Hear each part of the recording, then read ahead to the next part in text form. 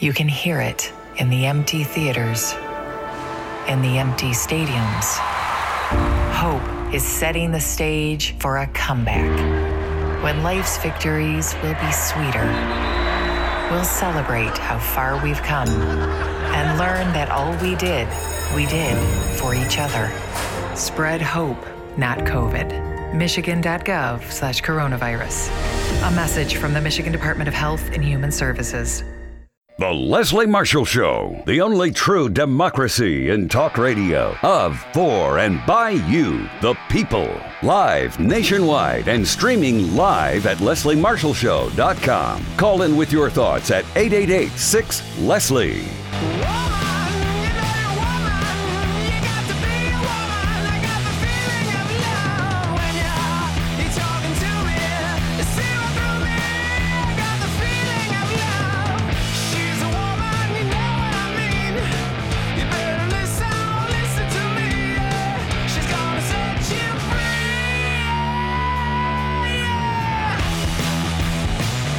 Here to set you free. I'm in Los Angeles, just flew in from Nashville and are my arms tired. Bump. Hi, this is Leslie Marshall. Happy Tuesday and welcome back. Only true democracy and talk.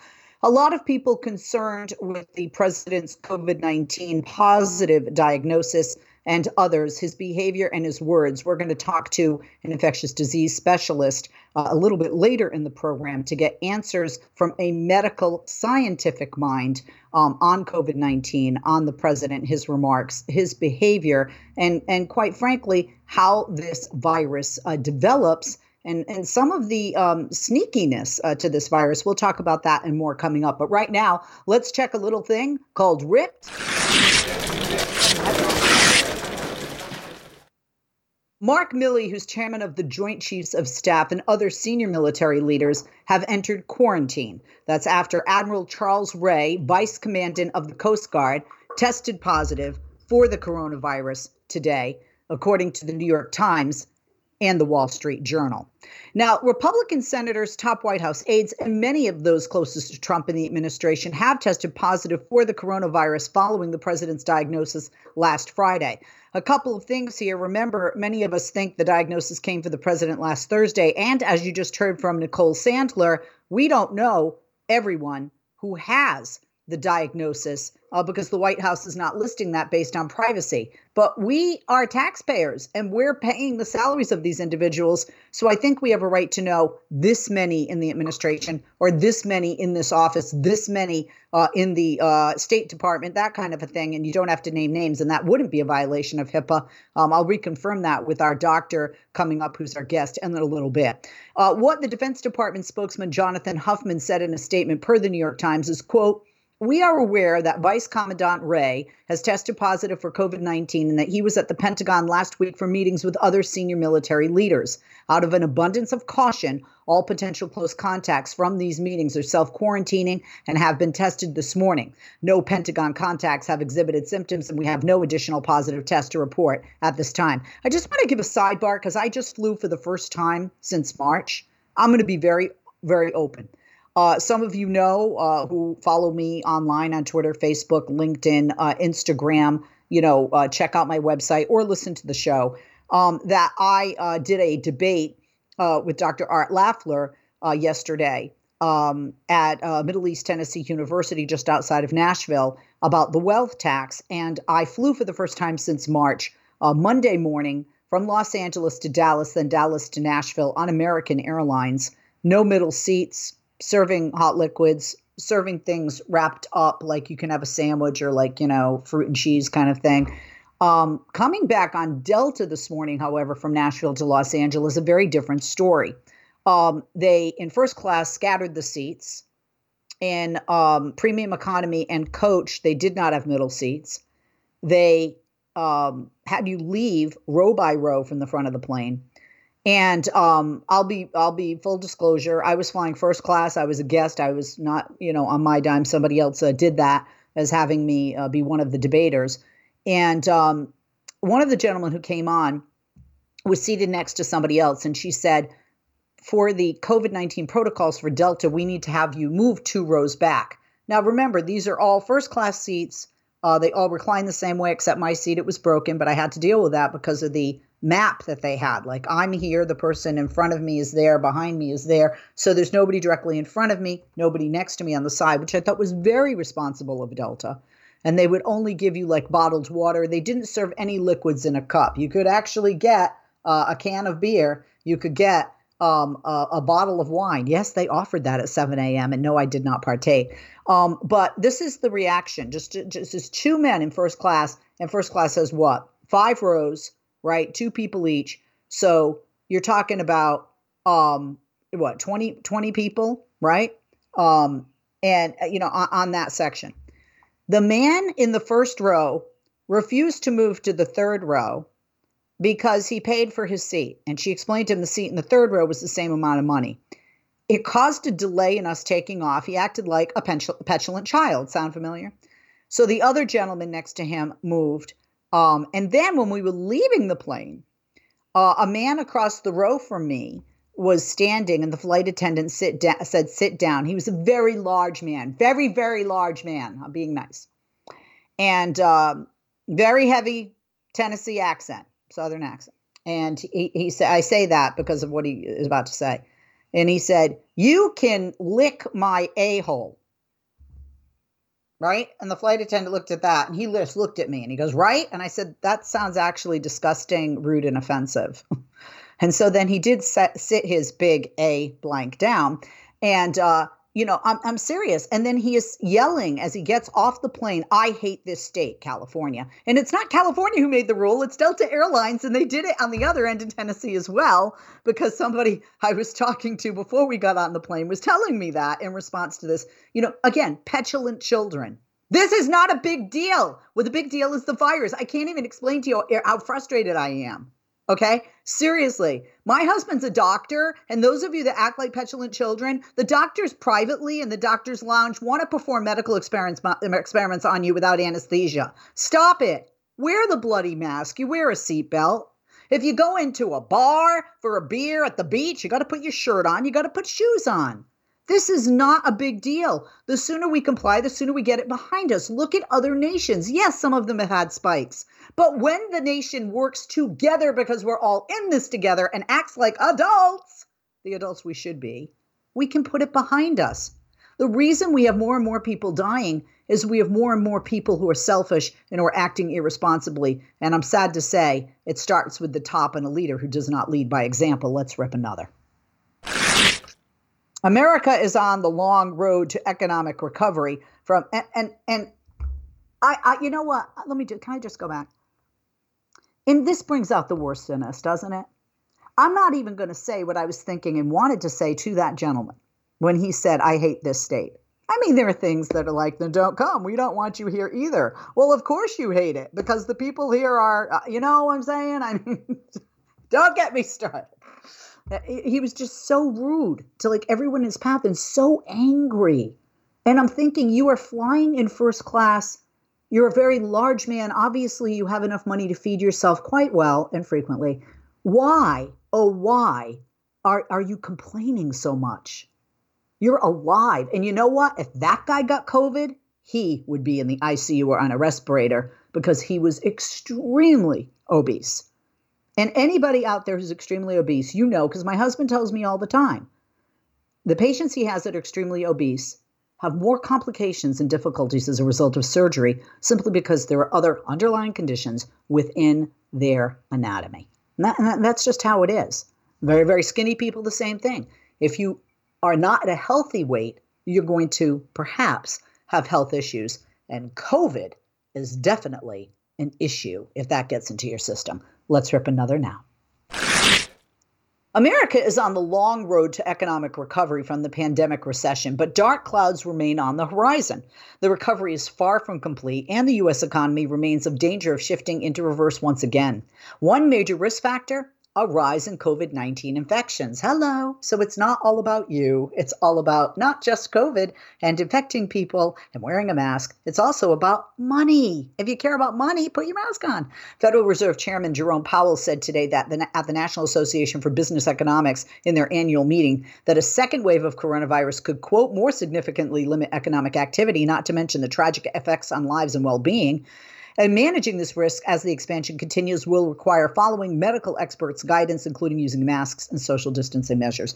My husband's an orthopedic surgeon, but he and other doctors are very concerned that this winter will be hell and that we may go back to where we were in March or April, not being able to have doctors operate on you if it's an elective surgery.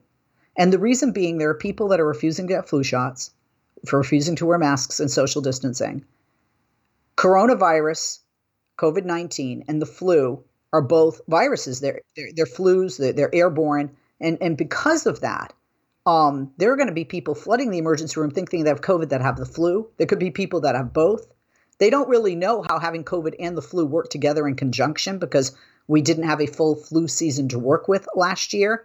And in winter, what happens in most of the country, you can't have outdoor dining. So the restaurants either close, which hurts business owners and the economy, or people what? Go inside after refusing to be grown-ups and wear their mask and social distancing. Let's just say the doctors are very concerned that a train wreck is coming, a big one. Now, a second wave of coronavirus could more significantly limit economic activity, not to mention the tragic effect that it can have on lives and well-being. That's what Powell said. Managing this risk as the expansion continues will require following medical experts' guidance, including using masks and social distancing measures. My bad, I did just say that quote. If you miss Leslie on TV this week, catch up at lesliemarshallshow.com.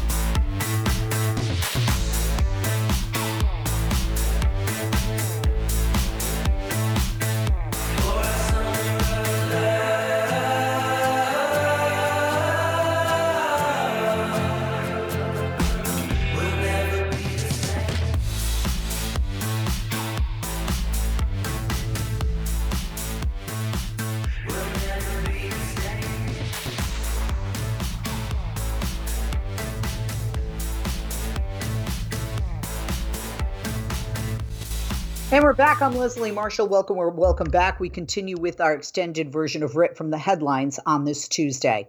President Donald Trump is once again warning voters that Democrats would, quote, shut our economy and jobs down, quote, if they win in November. But Goldman Sachs is telling its clients the exact opposite. Just hours after Trump's all caps tweet yesterday morning predicting economic disaster, Goldman economists pointed out that polls suggest a blue wave in which Democrats gain unified control of Washington is becoming more likely, and they're not suggesting investors dump stocks. In fact, quote, all else equal, such a blue wave would likely prompt us to upgrade our forecasts. That's what Goldman Sachs chief economist Jan Hatzius wrote in a report yesterday. Now, it's true that if Democrats sweep into power early next year, it would likely translate to higher taxes and more regulation. Such a reversal from the Trump agenda could eat into corporate profits and the earnings, but for the most affluent. Joe Biden is also promising a bonanza of government spending that, coupled with extremely low interest rates, would likely speed up the economy. Goldman Sachs wrote that a blue wave would sharply raise the probability of a fiscal stimulus package of at least $2 trillion shortly after the 20th of January inauguration. The bank also cited Joe Biden's longer-term spending plans on infrastructure, climate, healthcare, and education. Taken together, this spending would at least match the likely longer-term tax increases on corporations and upper-income earnings. That's what Goldman Sachs says. That's not me, and that's not Democrats. They also went on to say it would likely result in substantially easier U.S. fiscal policy, a reduced risk of renewed trade escalation, and a firmer global growth outlook. Moody's 7.4 million more jobs under Biden's plan. Well, that's their analytics. That's what they found, that Biden's economic proposals, if enacted, would create 7.4 million more jobs. So Goldman Sachs isn't the only Wall Street firm to point out the positive benefits of a blue wave and Biden as president. 7.4 million more jobs than Trump if elected. The economy would return to full employment in the second half of 2022. That's 2 years earlier than under the Trump plan. And that, again, is according to Moody Analytics. Mark Zandi, who advised Senator John McCain in his presidential race and who is Moody's top economist, said, quote, the economic outlook is strongest under the scenario in which Biden and the Democrats sweep Congress and fully adopt their economic agenda. Okay, so let's do it. You just got to get out there and vote blue to make that happen, America. Let's rip another.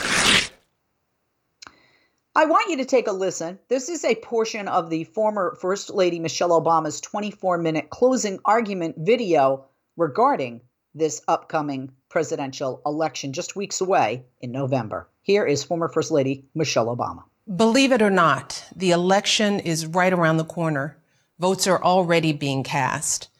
And if you're still deciding who to vote for or whether to vote at all, I wanted to take a moment to remind you what's at stake and to urge you to make a plan to vote today. Because let's be honest, right now our country is in chaos because of a president who isn't up to the job. And if we want to regain any kind of stability, we've got to ensure that every eligible voter is informed and engaged in this election, because the stakes are on display every day, not just in the headlines, but in our families. If you're a parent like me, you're feeling the consequences of this president's failure to take this pandemic seriously, from his constant downplaying of the importance of masks and social distancing, to his relentless pressure on schools to open without offering a clear plan or meaningful support to keep students and teachers safe. Look, our daughters are in college now, and luckily they're taking classes from home this semester. But in just a few weeks since schools have resumed, many of their friends who returned to campus have either tested positive or are living with someone who has. Yes, it's anecdotal, of course, and everybody wants their kids back in school as soon as it's safe. But as a mom, it is frightening thinking about all these young people who were just our babies yesterday, quarantined alone in dorms or apartments with little or no support as the disease continues to spread, unable to come home if their symptoms get worse. Just imagine the toll that worry is taking on families across this country. Yes, thankfully, there's some relief in knowing that most cases in young people are mild. And I pray every day that no one faces longer-term consequences to this disease. But the truth is, we just don't know yet. And we simply cannot trust this president to tell us the truth about anything. Meanwhile, parents with younger kids are dealing with another set of stresses, from grade schoolers who want to learn but struggle to connect with their teacher through a screen, to schools that open and close with little advance notice, leaving everyone in an endless cycle of uncertainty. Too many parents are still juggling 2 jobs and multiple kids without any support, not to mention the millions of families anxious about making rent or getting internet access or affording childcare. It's painful to think that months into this crisis, this is still where we are, with no clear plan, no peace of mind. And the worst part is, it didn't have to be like this. Look around the world. So many other countries aren't experiencing this level of extended suffering and uncertainty. These countries were hit by the same virus as we were. They had the same kind of resources to contain it as we did. But what they didn't have to contend with was this president, a man who had every resource at his disposal, the finest medical experts, our best intelligence, and yet ignored all the advice and failed to produce a plan to provide enough tests for worried families or protective equipment for our healthcare workers. Well, we have breaking news. That's Michelle Obama, and that's what's ripped there. Mark, instead of reading our other items, I think I'm going to share this breaking news. President Trump has put an end to months of negotiations over a COVID-19 stimulus package today. What? President Trump has rejected the Democrats' latest offer, saying he wanted to postpone negotiations until after the November election, unlike sitting a new Supreme Court justice. In an afternoon tweet, Trump said Democrats were, quote, not negotiating in good faith and was rejecting their offer. He told Senate Majority Leader Mitch McConnell, Republican to Kentucky, to focus full-time on confirming the Supreme Court nominee Amy Coney Barrett instead. He said, quote, I've instructed my representatives to stop negotiating until after the election, when immediately after I win, we will pass a major stimulus bill that focuses on hardworking Americans and small business. Excuse me, Mr. President, by not letting the stimulus package pass, you're hurting your House and Senate Republican races and your own. Maybe the Supreme Court will get some people out to vote who are hoping that Amy Coney Barrett will be confirmed and overturn Roe v. Wade. However, she's not the only justice on the court, and overturning a constitutional amendment is not as easy as placing someone new in a seat when you're on and in a gang of 9. I'm Leslie Marshall. That's what's ripped from the headlines. Coming up, very special guest, a physician, is going to be talking with us regarding COVID-19 and the president's positive diagnosis and the president's behavior and words since he has been diagnosed last week. We'll be back right after this. Follow Leslie on Twitter. Just go to www.twitter.com/Leslie Marshall, and we'll be sure to share your tweets.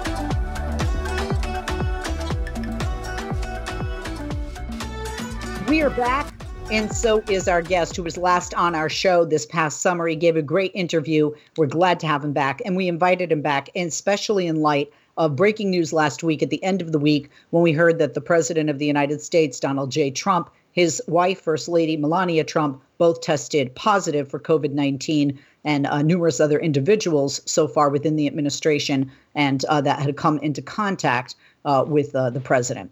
Today, we have Dr. Bob Bollinger. He is the Raj and Kamla Gupta Professor of Infectious Diseases at the Johns Hopkins University School of Medicine, and he holds joint appointments in international health at the Johns Hopkins Bloomberg School of Public Health and in community public health at the Johns Hopkins School of Nursing.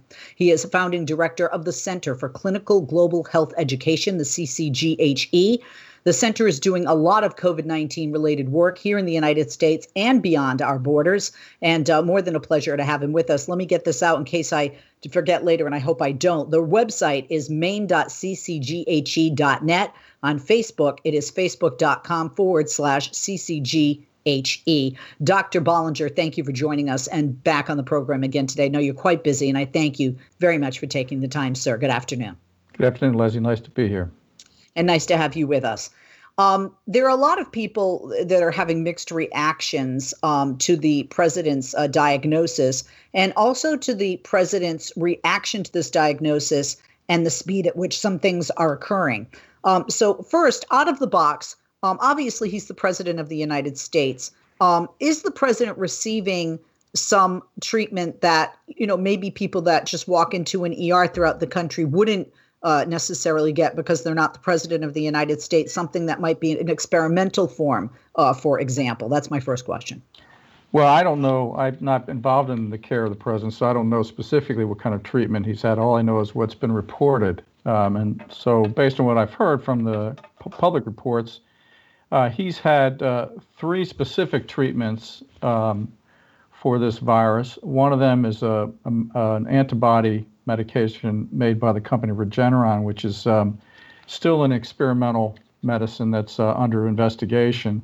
The other 2 medicines are remdesivir, which is a drug to treat the virus, and then dexamethasone, which is a steroid medicine to try to suppress immune responses. So the remdesivir and the dexamethasone are rapidly become essentially standard of care for severely ill patients with COVID, for hospitalized patients with COVID. The Regeneron product is still an experimental treatment. It's my understanding that he had access to that through something called compassionate use application, where the company can offer the medicine, in certain situations if requested.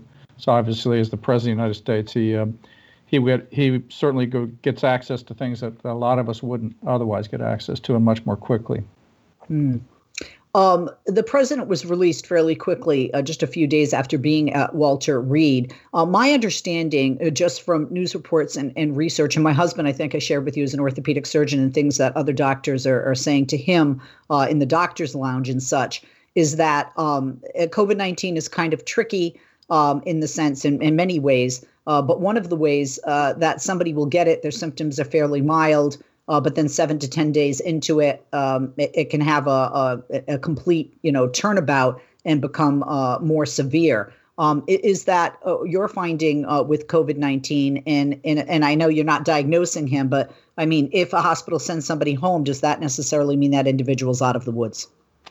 Well, as you mentioned, there are concerns for some patients who initially get well, and then, as you said, 7 or 10 days later, can turn in the wrong direction again. And oftentimes that's associated with the hyperinflammation process we talk about, where the immune system gets, extra activated, and that can cause, problems, particularly with lungs, with blood clots and things like that. And if a patient's going to have that kind of reaction, we typically see it between 7 and 10 days after symptom onset.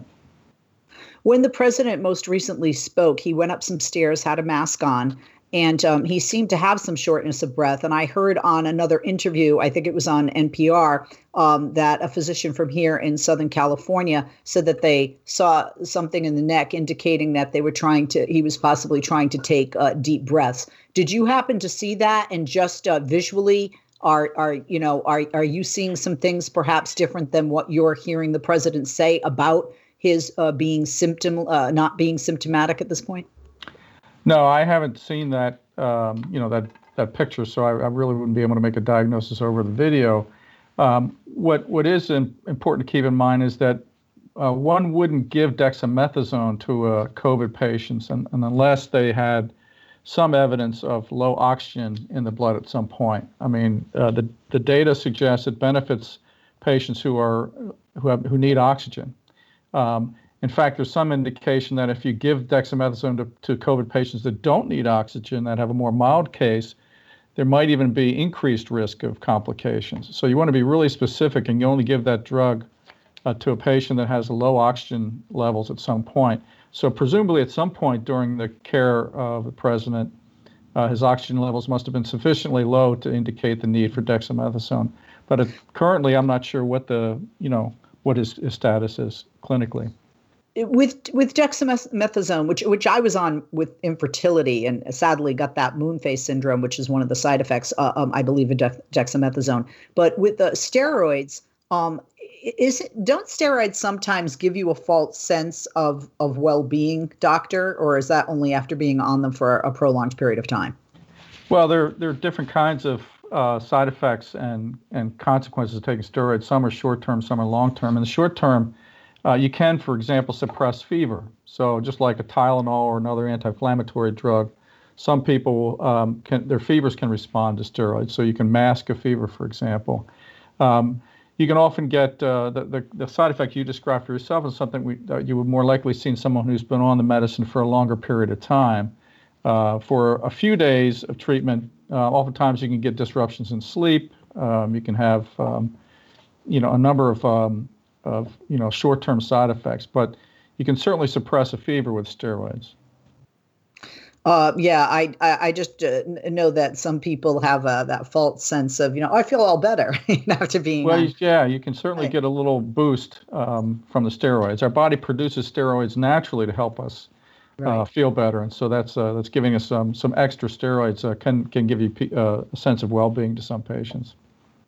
My husband's a medical professional, as I mentioned, as you are, and the president today said that Americans were learning to live with COVID-19. This is a day after returning from the Walter Reed Hospital to the White House. He will receive intensive treatment for coronavirus, as we spoke of. Obviously, the president has things available to him that not every individual does. He was there for 3 days and due to receive a 5th transfusion of the antiviral drug remdesivir while being treated with that steroid dexamethasone, as we discussed. He has repeatedly played down the disease. And one of the things that the president said that was off-putting to me and many others was that we don't be afraid. Do you feel that some of the rhetoric, whether it's from the president, or other politicians, regardless of their party, is it making your job and others as physicians harder because sometimes they're downplaying this? I was mentioning before you came on, I just flew for the first time since March from LA to Nashville, and this morning flew back from Nashville to LA. And grown men refusing to wear masks or refusing to skip a seat, refusing to wait till the airline calls you row by row.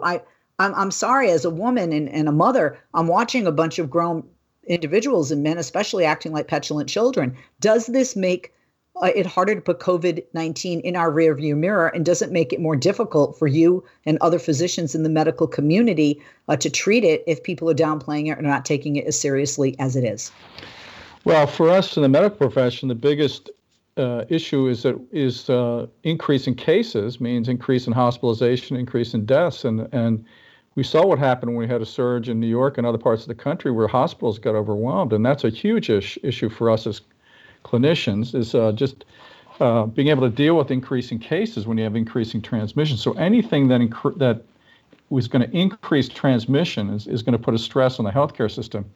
But I think it also puts a stress on our society, right? I mean, we all want this epidemic to turn so that we can get back to work, get back to school, get back to our lives. The sooner we do that, the sooner we turn this epidemic around, the sooner we'll get back to that point. So anything that disrupts that improvement, anything that increases transmission rather than decreases transmission is taking us in the wrong direction. I mean, we should be very concerned about the fact that we still have 40,000 plus new cases every day. We have 700 Americans dying every day still today from this infection. So this is serious, and it seems to me that we want to do everything we can to slow it down so we can get back to where we want to be. To put this into perspective, the Vietnam War. Doctor, we take a break. Can you hold that thought? I want to hear you. I want you to put it in perspective, and I want to speak to some of the social distancing that we're not seeing, in our nation. And we will be back right after this. If you miss Leslie on TV this week, catch up at lesliemarshallshow.com. We are back. I'm Leslie Marshall. Welcome back. Our guest is Dr. Bob Bollinger, the Rajan Kamla Gupta Professor of Infectious Diseases at the Johns Hopkins University School of Medicine, holding appointments in international health at the Johns Hopkins Bloomberg School of Public Health and Community Public Health at the JH School of Nursing. Their website is maine.ccghe.net, on Facebook, facebook.com/ccghe. Doctor, thank you for holding. Welcome back. Please continue where we left off. I apologize. I didn't want to cut you off there. Please continue, but we were up against a hard break. No, thank you, Leslie. No, we were just talking about the suggestion that we shouldn't worry about this epidemic, that we should drop our guard and not be concerned about it. And, I was just trying to put it in perspective, with more than 210,000 Americans dying in the last 6 months from this infection. That's 5 years worth of influenza deaths in the United States in 6 months. That's 5 times as many people who died of auto accidents in the United States from last year. So we have to put and these are 210,000 Americans whose families have suffered. And for every person who's died, think about how many additional people have been in the hospital or suffering long-term consequences, the so-called long haulers that we're starting to learn about. I mean, this is an unprecedented public health problem, and to suggest that we shouldn't worry about it, I think, is unconscionable. We have to worry about it a lot, and we have to do what's necessary to turn this epidemic around so we can get back to school, get back to life. Yeah. After the president and the first lady were diagnosed, and they started diagnosing more people like Senators Tom Tillis and Mike Lee, and then they showed a shot on TV in the Rose Garden at the White House, and there had been a reception. And you see Chris Christie, who's now positive, hugging people, Mike Lee, one of the clergy that became positive, one of the reverends that became positive, and since then another clergy member has become positive. How do you feel as a physician when you see this behavior from top officials who the nation is looking to for guidance? I mean, this I would imagine it's almost like a slap in the face. Doesn't this make your job harder? And to your point, when you talk about the flu, Facebook actually removed the post from President Trump because he falsely claimed that COVID-19 is, quote, less deadly in most populations than the flu. Twitter labeled the tweet also for violating its rules about spreading misleading and potentially harmful information. They left it up because they thought it was still in the interest of the public. Your thoughts, your response? No, I just think that all of us should be doing whatever we can to slow the epidemic down, not increase transmissions. If we're not setting a good example for the public and demonstrating that behaviors are necessary to slow it down, we're just accelerating the problem. We're slowing down our chance of recovery. It doesn't make sense on so many levels, including the public health level. They had a hyper spreading event in the White House, and the people that got infected in that hyper spreader event now, of course, are taking the infection home to their own families, and then that's going to, seed infections elsewhere. So it's really challenging, not just for physicians and healthcare workers, but more importantly for society. We've got to do the exact opposite. We've got to slow down this transmission, not do things that are going to increase the transmission. Just to extend our suffering as a society from this epidemic. The United States has the world's highest death toll from this pandemic. We have more than 209,000 deaths. What are we doing or not doing that other countries have done that are faring better than we have? If you look at South Korea as one example, or New Zealand, some people would say our size is very different, but China's much larger than we are. And they seem to definitely be moving or have moved beyond this in certain areas, including the epicenter of it, Wuhan. Well, I mean, the European Union is larger than we are and Yes. has much lower rates than we do, although it's starting to uptick in certain countries.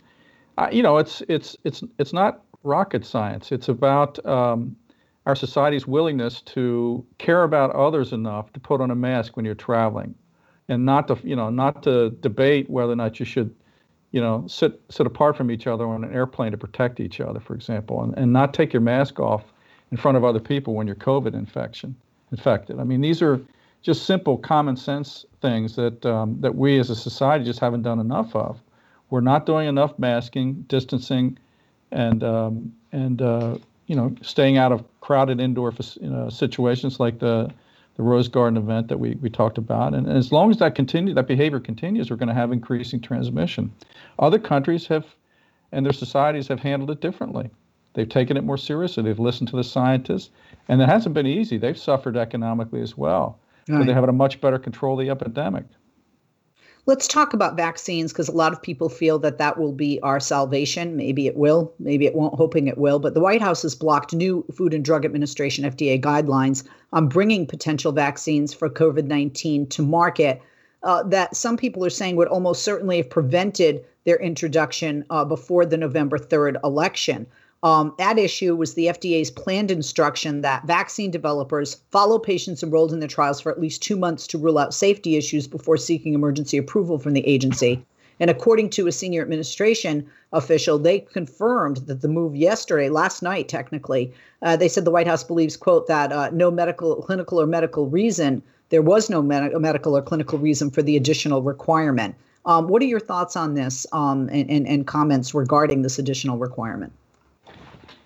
Well, I think that the planned 2-month window for assessing safety is really important. I think, frankly, it's going to be important to the companies that make the vaccines, right? The last thing a company wants is to have a vaccine that people don't trust as far as its safety is concerned or its efficacy. So I think that there's a lot of incentives for the companies to get this right, that manufacture these vaccines.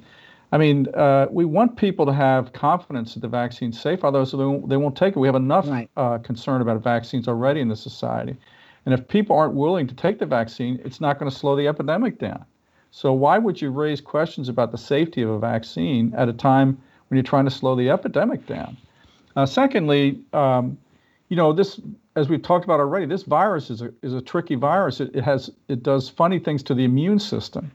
And that immune system activation can cause problems and serious consequences. So what do we do with a vaccine? We trick the body's immune system into reacting to what it thinks is the virus.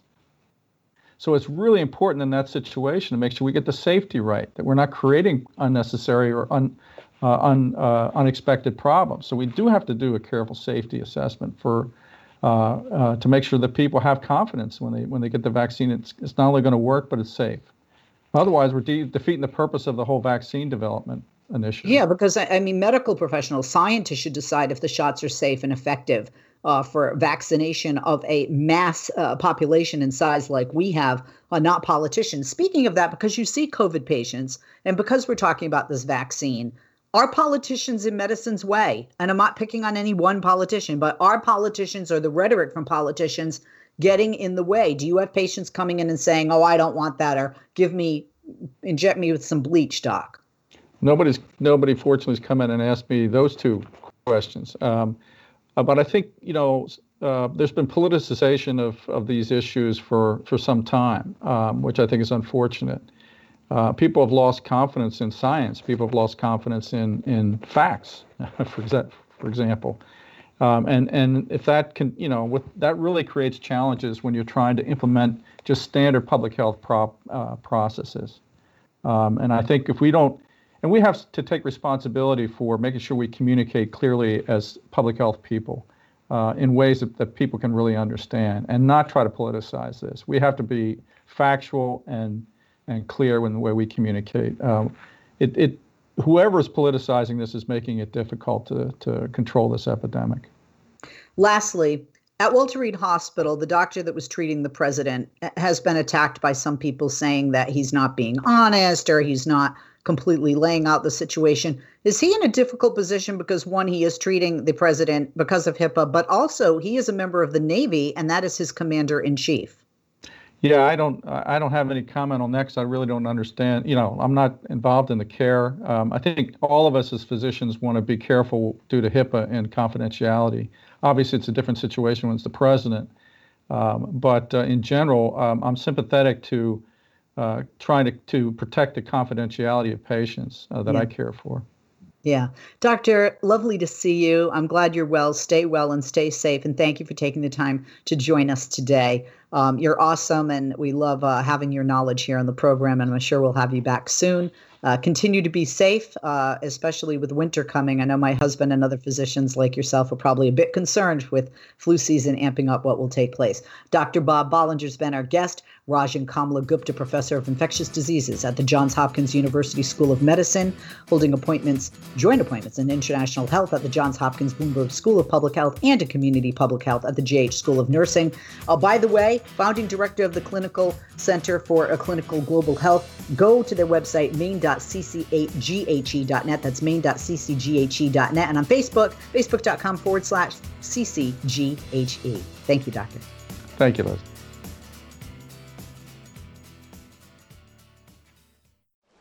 Toxic chemicals have contaminated the Huron River, but Representative Ryan Berman voted to cut millions from the state's cleanup fund. Berman's record is toxic. Paid for with regulated funds by Michigan Leadership Committee PAC, not authorized by any candidate. This is what the Huron River sounds like. What you can't hear are toxic chemicals like PFAS that have contaminated the water. Toxic PFAS are linked to cancer and brain damage in children. But State Representative Ryan Berman cut more than $21 million from the state's Contaminated Site Cleanup Fund. Ryan Berman's record is toxic. Paid for with regulated funds by Michigan Leadership Committee PAC, not authorized by any candidate.